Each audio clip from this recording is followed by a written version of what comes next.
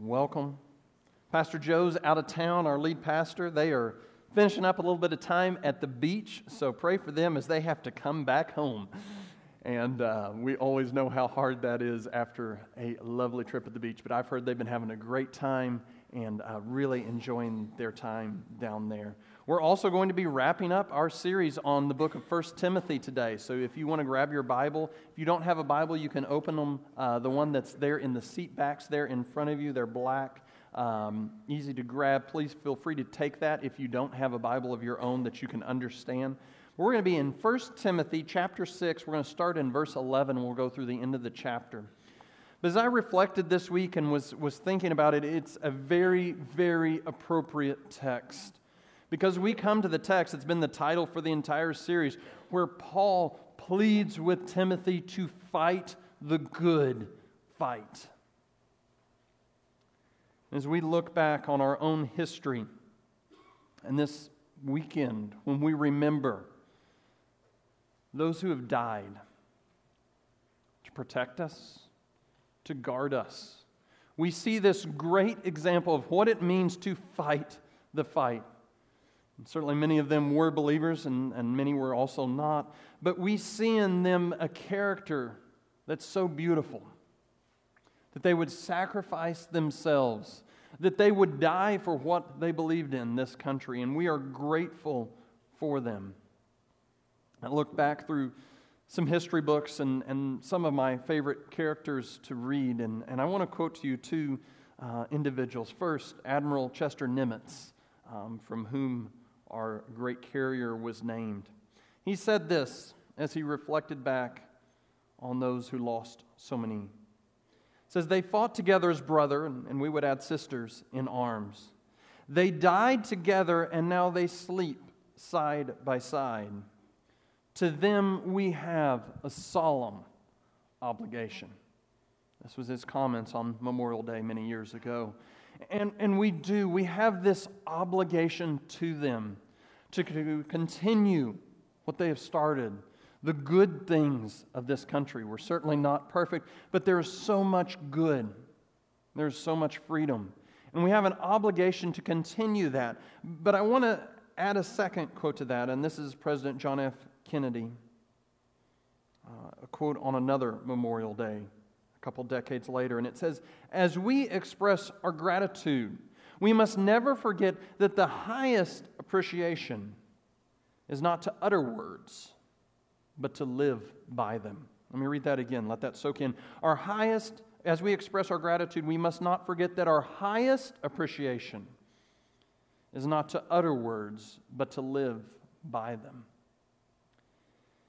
As we begin to reflect, as we turn and start to look at the Scripture, I think this is exactly what Paul was getting at when he pleaded with Timothy to fight the good fight, to keep going and stay in there. It's the same thing as we look back on the great history of our nation. We can't give up. And so many men and women over 200 years have stayed faithful to the point of death. And we're so grateful for them. But we have one who died for us who's even greater, who paid an even higher price, not just of death, but death for the penalty of sin, who bore our sins as he died.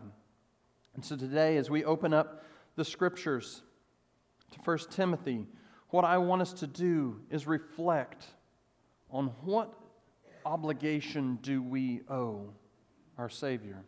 Not to be saved, He does the saving, but how is the Christian life lived out on a daily basis? I want us to think about not just our words, because we sing, we've done it today, thanks and praise and appreciation to our Savior. But it's in how we live out those words that it displays what is truly in our hearts. Our love for Christ is borne out Monday through Saturday, not so much Sunday morning.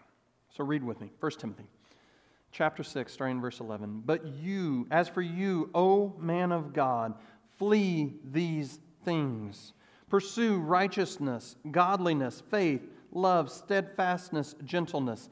Fight the good fight of faith.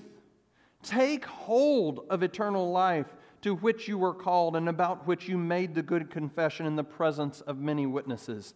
I charge you in the presence of God, who gives life to all things, and of Christ Jesus, who bore this testimony before Pontius Pilate, made the good confession, to keep the commandment unstained and free from reproach until the appearing of our Lord Jesus Christ, which He will display at the proper time. He who is the blessed and the only sovereign, the King of kings, the Lord of lords, who alone has immortality, who dwells in unapproachable light, whom no one has ever seen or can see. To Him be honor and eternal dominion. Amen. As for the rich in this present age, charge them not to be haughty or to set their hopes on the uncertainty of riches, but on God, who richly provides us with everything to enjoy. They're to do good, to be rich in good works, and be generous and ready to share, thus storing up treasures for themselves as a good foundation for the future, so that they may take hold of that which is truly life. O Timothy, guard the deposit entrusted to you. Avoid the irreverent babble and contradictions which is falsely called knowledge, for by professing it some have swerved from the faith. Grace be with you. It's an amazing passage. If you just read that passage, we could almost stop here, and I'm sure some of you are probably disappointed we won't. But this passage, it's a call to arms. It's a call to arms for the Christian life, not of violence, but of strength. Not of war waged with guns and tanks, but a one waged in our own soul against our sin. Paul begs Timothy, this young man whom he loved, he thought of him as a son.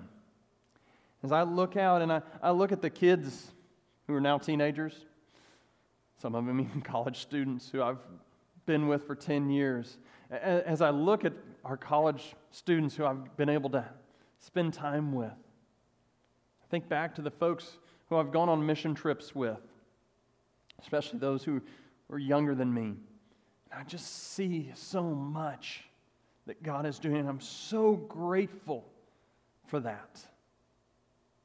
And I see your struggles, and it hurts and pains my soul. And then I see some of your choices to sin, and it just breaks my heart. And I think this is exactly where Paul's at. He is begging this young man, who he considers a son, to follow on with Jesus, to go all the way home, as a pastor in Florida put it. He's begging not to swerve off the path of faith.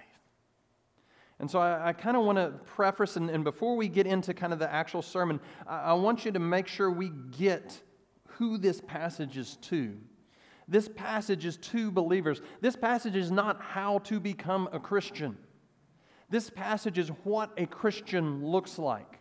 One of the things, and it's an old illustration, but I hope you'll permit me. You don't become a car by sitting in the garage, right? Either it's a car or it's not. Whether you put it in a garage or not doesn't matter. It's just that the car sits in the garage. That's normal. You put a motorcycle in a garage, it doesn't make it a car. A believer is made a believer by Jesus Christ. So doing good works, that's really good and that's wonderful. Conforming to the image that Paul sets out here, that's good and that's wonderful, but that does not make you a Christian. A Christian is someone who trusts their all, their being before Jesus Christ and repents and turns from their sin to Jesus and are cleansed by His blood. The Bible talks about that when that happens, they're brought to life. That very act of faith and repentance is because the Holy Spirit has stirred their soul, taken them from death to life. But once that person's a Christian, there is a deep, long-standing, eternal change that has been made. And so it may not be that very next instant, but over time, that person will begin to look more and more and more like Christ. And if they don't, something bad has happened. Either they were truly never saved, or there's a failure in their understanding, in their heart, and they're being called to repentance. So this passage, please don't hear as a list of pull yourself up by your bootstraps. If you're not a believer, the only thing I would ask of you today is to consider Jesus. And here, a bunch of us in here today who have trusted Christ and need to get the 2x4 whacked over our heads to wake us up to what we ought to be. Because the great charge that so many unbelievers lay against us is that we are hypocrites is usually true. And I know it's sadly too true for my life. But this is to which we are called. This is what we are to look like, Christians. This is what we are to look like, church members. This is who we are to be. So I told Chad this morning, I only have 2 points. It's really short. Normally I have the long list. Just 2 points, as you can see in your guide there that you can follow. There's a couple subpoints under each one. But just 2 points. The first one is live the Christian life. And we're really going to kind of track through this passage twice very, very quickly. The first one is, what does it mean to live the Christian life?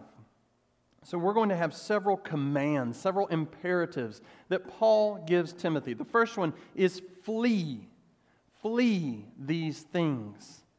Flee these things. This is from verse 11. I want to read it to you again. Look there in your Bibles again with me. But as for you, O man of God. By the way, that phrase is very, very rare in the Scriptures. This is a high, high compliment of Timothy. It's only used about 5 times of prophets in the Old Testament. So Paul's not saying, you stink, get better. He's saying, you're my brother and my son. Hold in there. So he says this, but as for you, O man of God, flee these things. Now, these things, we can track right back, and it's primarily what Joe preached about last week, and I would encourage you to listen to that sermon if you were not here last week. It'll be online. It's the greed, the covetousness, the power grabbing that so many people try to live life by. We're to flee that. Timothy is not to be a man that seeks dishonest gain, that's all about the money and all about what he can get out of it. He's to flee that. But we can extend this more. It's kind of the whole book of Timothy, all the things he's talked about, and poor church government all the way to heresy, to believing the wrong things about Christ. But even more than that, we are to flee sin. Paul puts it this way, we're to put off the old man. Y'all remember those passages? There's several times he says that. We're to put on the new. We're going to talk about the put on in just a minute. But we're to put off the old man. Jesus said it this way, take up your cross. In other words, die to these things. Every one of these ways of saying we're to get rid of the old is radical. You see, we're to get rid of those things. We're to run away. I've had a lot of teenagers ask me over the years, how far can I go physically in a relationship before it's sin? And my answer to them is, you've already gone there. By the very fact that you're asking that question, what you've shown is you're trying to tiptoe as close to this, and I'm going to do this carefully because y'all know I'm a klutz. You're trying to tiptoe as close to that edge. How many toes can I hang off before I fall? Y'all are all really hoping inside that I fall, I know. How far can I go? That's not Scripture. Scripture says to run away.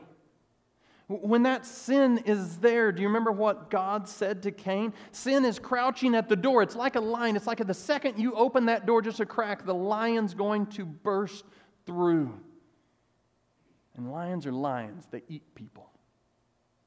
And we are all too casual about our sin. Whether it's your lust for pornography, that scheming ambition that is run out of control, your laziness, you're stirring up the stink on social media just to prove that you're right, whether it's dressing a certain way to get all the wrong forms of love, whether it's lying, disobedience to your parents, yelling at your spouse, or my irritation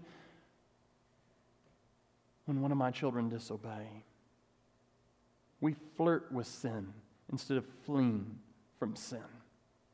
We must learn to hate that sin because it is that sin that keeps us from enjoying the full pleasure and joy and glory of Jesus Christ.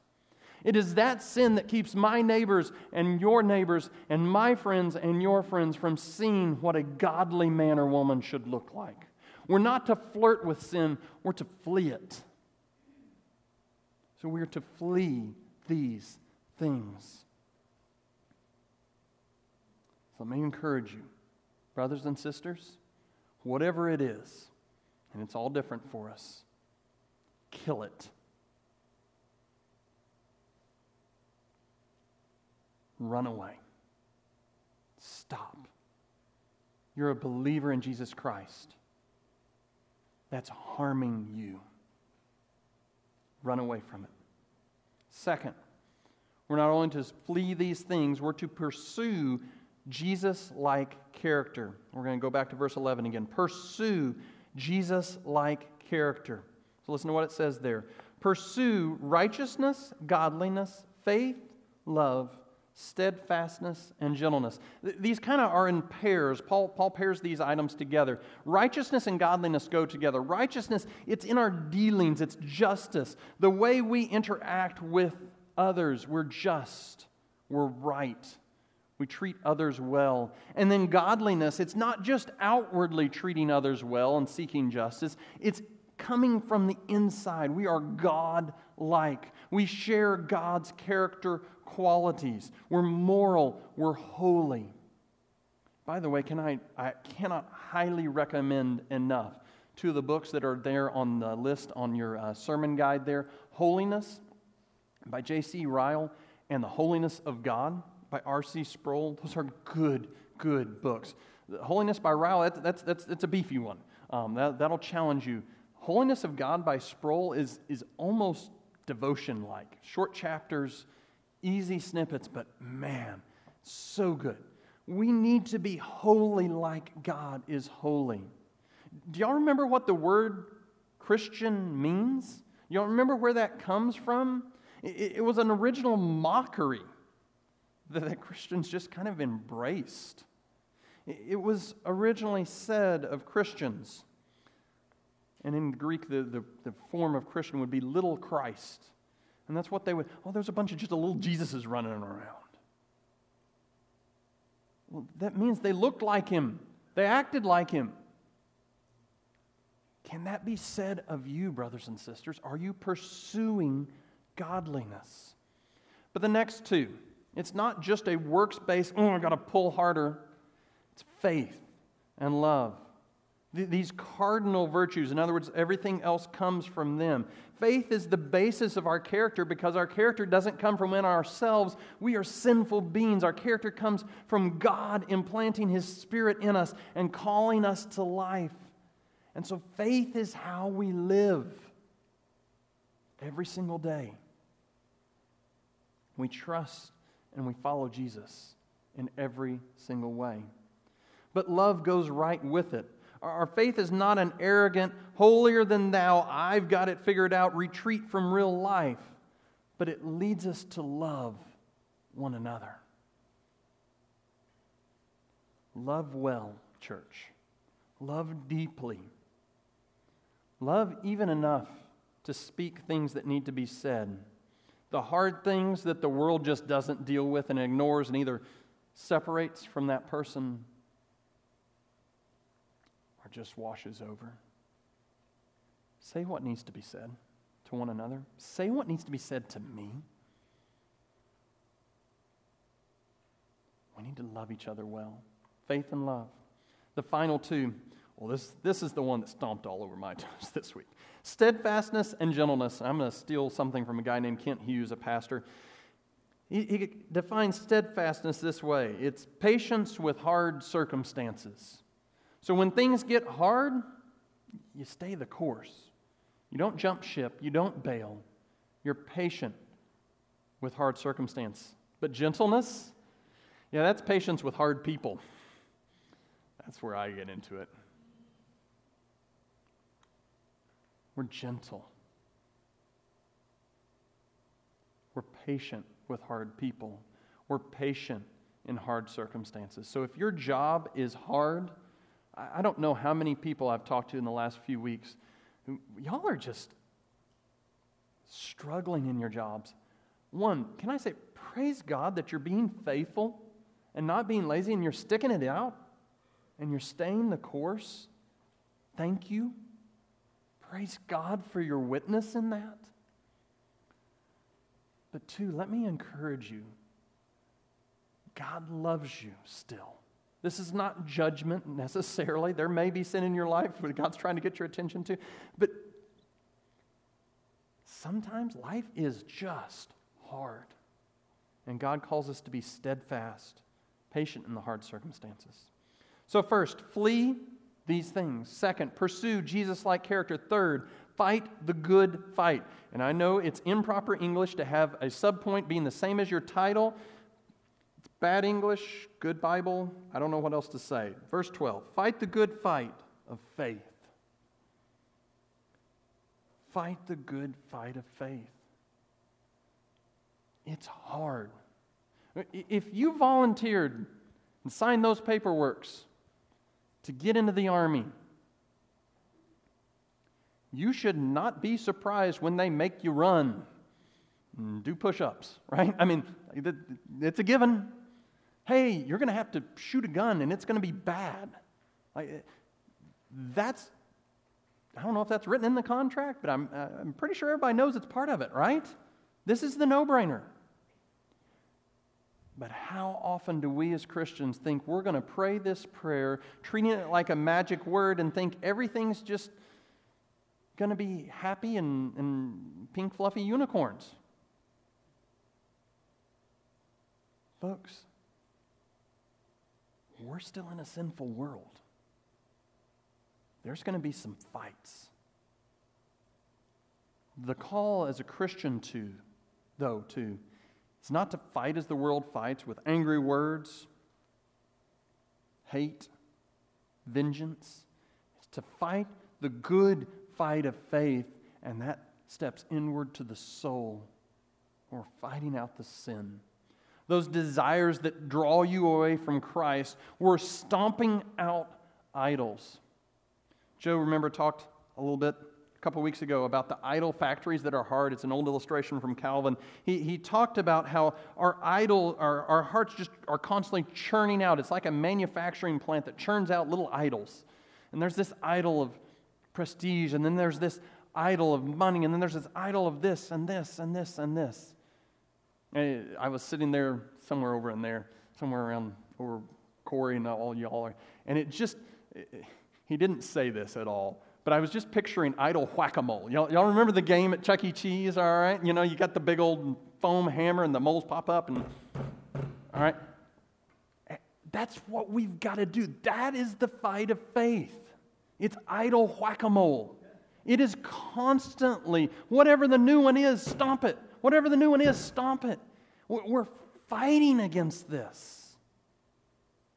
We go to battle spiritually. This isn't Tahiti. We have work to do. Fight the good fight like a soldier. Fight the good fight. Paul said it this way.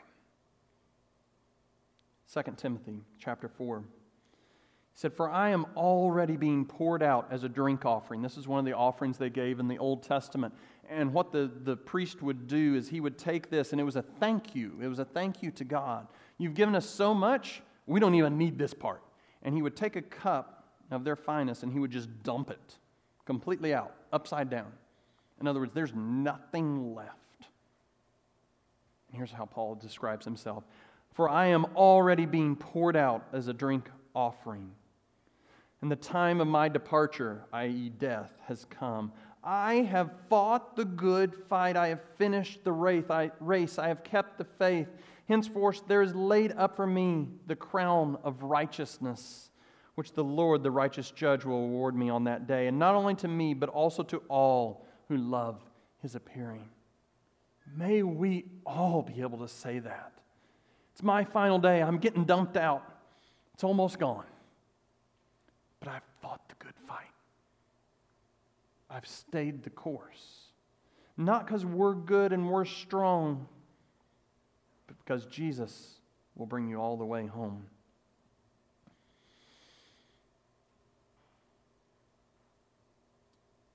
Next, take hold of eternal life. Look back with me in verse 12.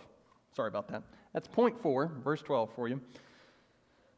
Fight the good fight of faith. Take hold of the eternal life to which you were called and about which you made the good confession. That's baptism. He's talking about your testimony at baptism. In the presence of many witnesses. So we're to grab hold of that eternal life. John MacArthur said it this way: use the Holy Spirit power to hold on to truth. Don't give up.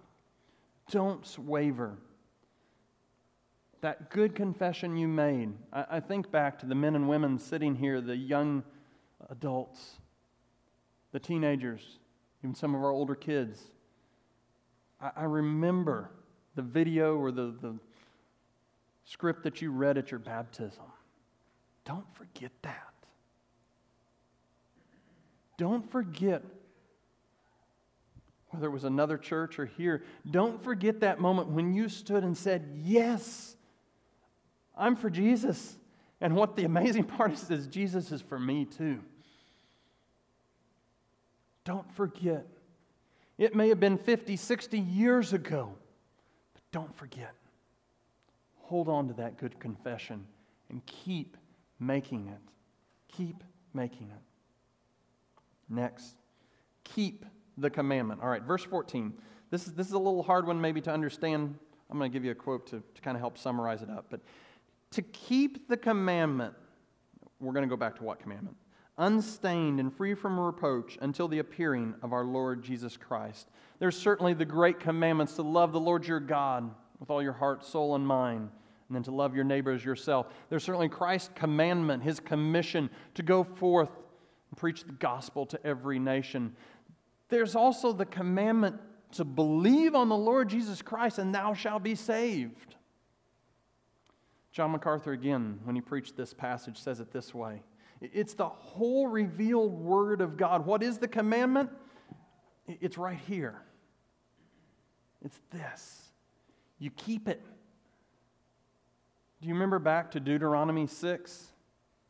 Even Genesis chapter 2? To cultivate and to keep. Remember when we've gone through those sermons? If you weren't here, the commandment to Adam and Eve is to cultivate and keep the garden. And one of them is to obey, basically. That's what that means. And the other is to protect, is to guard. And then in Deuteronomy 6, kind of this reaffirming. Deuteronomy means second law. So it's this reaffirming of the law. It's kind of re-upping, so to speak. It says over and over, remember. Remember. Remember. And then it says keep. Keep. Keep the law. This is what we're called to do. We're to keep the commandment. The whole thing. Not the parts we like, not the parts that are convenient and they're culturally relevant. The whole thing. Keep the commandment no matter what. Number 6, be generous. Verse 18. Joe talked a lot about this last week, so we're not going to go into this, but talk specifically to the rich in this present age. And to quote Joe last week, but also some stats, if you make over $10,000 a year, you're in the top 3% of world income. And I know that sounds crazy, The average income in the world, the average person who works makes $970 a year. So we're in the rich category, even though it really doesn't feel like it sometimes. But listen to what it says. We are to do good, to be rich in good works, to be generous and ready to share. Is that how you look at your bank account? What can I give? With whom can I share? And that comes to everything from your spouse, your kids, your church, your neighbors, that guy you run into while you're out at lunch. Be generous, church. Be generous. Finally, guard the gospel. Guard the gospel in verse 20, and then we're going to talk about the why. O Timothy, guard the deposit entrusted in you. Avoid irreverent babble and contradictions of what is falsely called knowledge. In other words, don't try to think you're smarter than the Bible. For by professing it, some have swerved from the faith. Truth matters. The gospel of Jesus Christ matters. Don't even shake on it. There's a lot of things that are kind of on the periphery. What's the order of when Jesus comes back? And, even we can say with our Presbyterian brothers and sisters, hey, how come you guys don't dunk when the word means dunk when you baptize? We can argue all those things. Those are great. And those are important things. But that core of the Scripture, believing that the Bible is God's Word, believing that Jesus is God the Son become human, believing that Jesus died for our sins, believing that He calls every person to faith and repentance. Don't shake on that. Those are not up for questioning. Believing that Christ calls us to live out a godly life after He saves us, that's not up for debate. Guard the gospel. Guard the gospel. So why should you do this? This is the short part, don't worry. 1, God resurrects, and the worst thing they can do is kill you. God resurrects. Look at verse 13. I charge you in the presence of God, who gives life to all things. It's the same word as resurrect, and of Christ Jesus, who in His testimony before Pontius Pilate made the good confession. Here's what He's saying. Jesus is before Pontius Pilate, the man who held his physical life in his hands. Pilate said, "Are you a king?" You said so. He didn't waver. He wasn't fearful. He stayed the course, kept right on going, and died. And then everything got good. Dead things don't stay dead when they're God's. Let me encourage your soul. The worst they can do is kill you. And we serve the God of resurrection. Don't be discouraged. That thing that seems too big, it's not too big. God's big. The worst they can do is kill you. Number 2, Jesus stood firm. We just read it. In the hardest moment, when He was quite literally bearing the weight of sin, when He had just been sweating and crying blood for my sin and yours, truly the worst torture in all history, Jesus Christ stood firm. We need to be like Jesus. Hold the course. Be like Jesus. Number 3, Jesus is coming back again. Verses 14 and 15. Keep the commandment unstained, free from reproach, until the appearing of the Lord Jesus Christ. Too often we forget this isn't it. It's not 80 years and then you die and end of game. We've been so trained by the video games that we learn game over. It's not game over. This doesn't stay this way. As gorgeous as this place is, and as awesome as Chad is at leading worship and all our team up here, and as wonderful it is to sing hymns here, that's not the end goal. Jesus is coming back. we're going to see Him face to face. So hold the course. Fight the good fight. Fourth, God is sovereign. Look at verse 15. Which He will display at the proper time. He knows when He's coming back. He knows everything. He has it planned. He who is the blessed and the only sovereign, the King of kings and Lord of lords. Your boss isn't in charge. Jesus is. The president isn't in charge. Jesus is. The mortgage company is not in charge. Jesus is. Remember whom we serve. He's got this. And He's got you. He's got it. Trust Him. Hold the course. Jesus is glorious beyond all imagination. Verse 16, whom alone has immortality, dwells in unapproachable light, whom no one has ever seen or can see. To Him be honor and eternal dominion. Jesus is better than you think He is. And we sing it. Jesus is better. Jesus is better. But we've got to call our hearts to believe that. We're about to sing, Jesus, be all to us. And my call to you is sing that not just with your words, but with your heart as a prayer. Jesus, be enough. And then all these other things that we got to do work out. Because we know who's got it. There is an eternal reward. Verse 19, thus storing up treasure for themselves as a good foundation for the future. Don't forget, Jesus will make it all right. It's all worth it. The cost you pay now, don't touch anything. Finally, the last two. This last breath that Paul utters to Timothy. Fight the good fight and stay the course, because otherwise you will leave Christianity. Verse 21, by professing it, these other things, this special knowledge, smarter than the Bible, smarter than the gospel. Some have swerved from the faith. We can all think back to that friend, maybe that relative, who we thought was so genuinely a believer, and their life is shipwreck because they've turned from Christ. And it turns out they were never His in the first place. Brothers and sisters, I don't want that to be any of us. We need to hold the faith. Keep trusting Jesus. But with that dark warning, we conclude with great encouragement. God is very gracious. How does Paul end? Grace be to you. Do this, do this, do this. You got to fight. You got to. Grace be to you. You know what happens when you blow all of that? Your soul is crushed and you think, how in the world could I go on?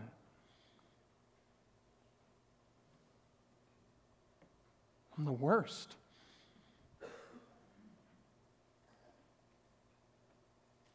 God's word to you is grace.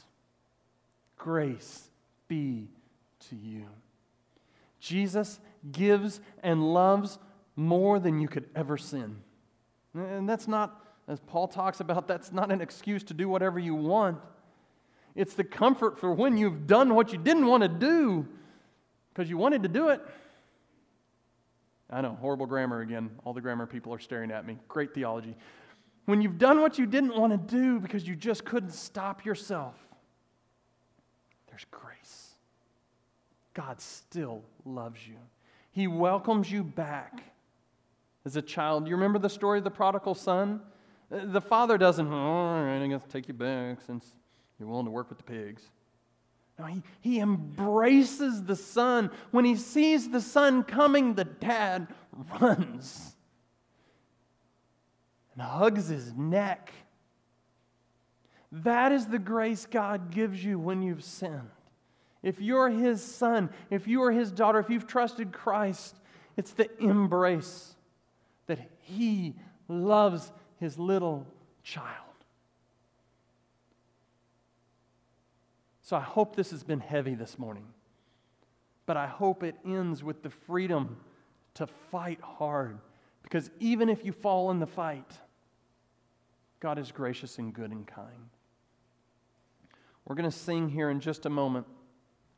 But as I thought back of all the images and the pictures of life, famous Christians, I'll use that term generously. I want to commend to you, brothers and sisters,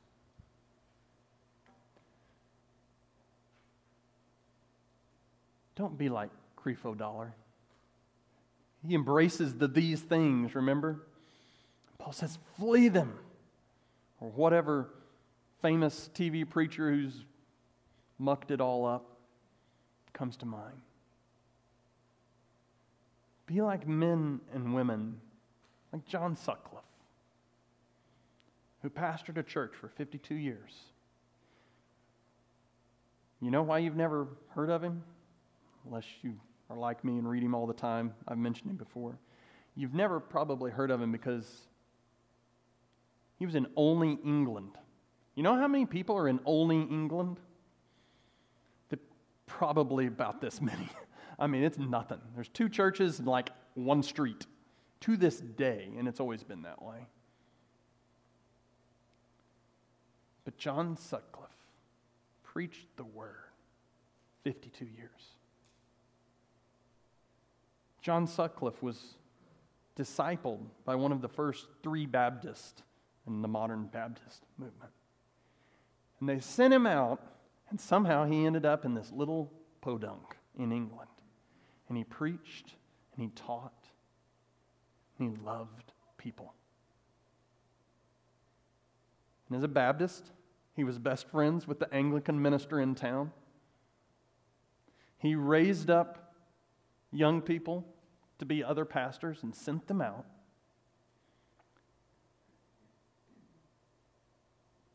A couple hundred years later, that little church in Olney is doing the exact same thing. His best friend, like I say, Anglican minister, his name was John Newton. He wrote a little song called Amazing Grace. They sang it first at the Baptist church. They couldn't get in the Anglican place. Some of those little ministers he raised up were guys like William Carey, who preached such a bad sermon. His first sermon was at Olney Baptist. It was such a bad sermon that John Newton had come over and said, that young man must never preach again. And John Sutcliffe said, no, get back in that pulpit. God's called you.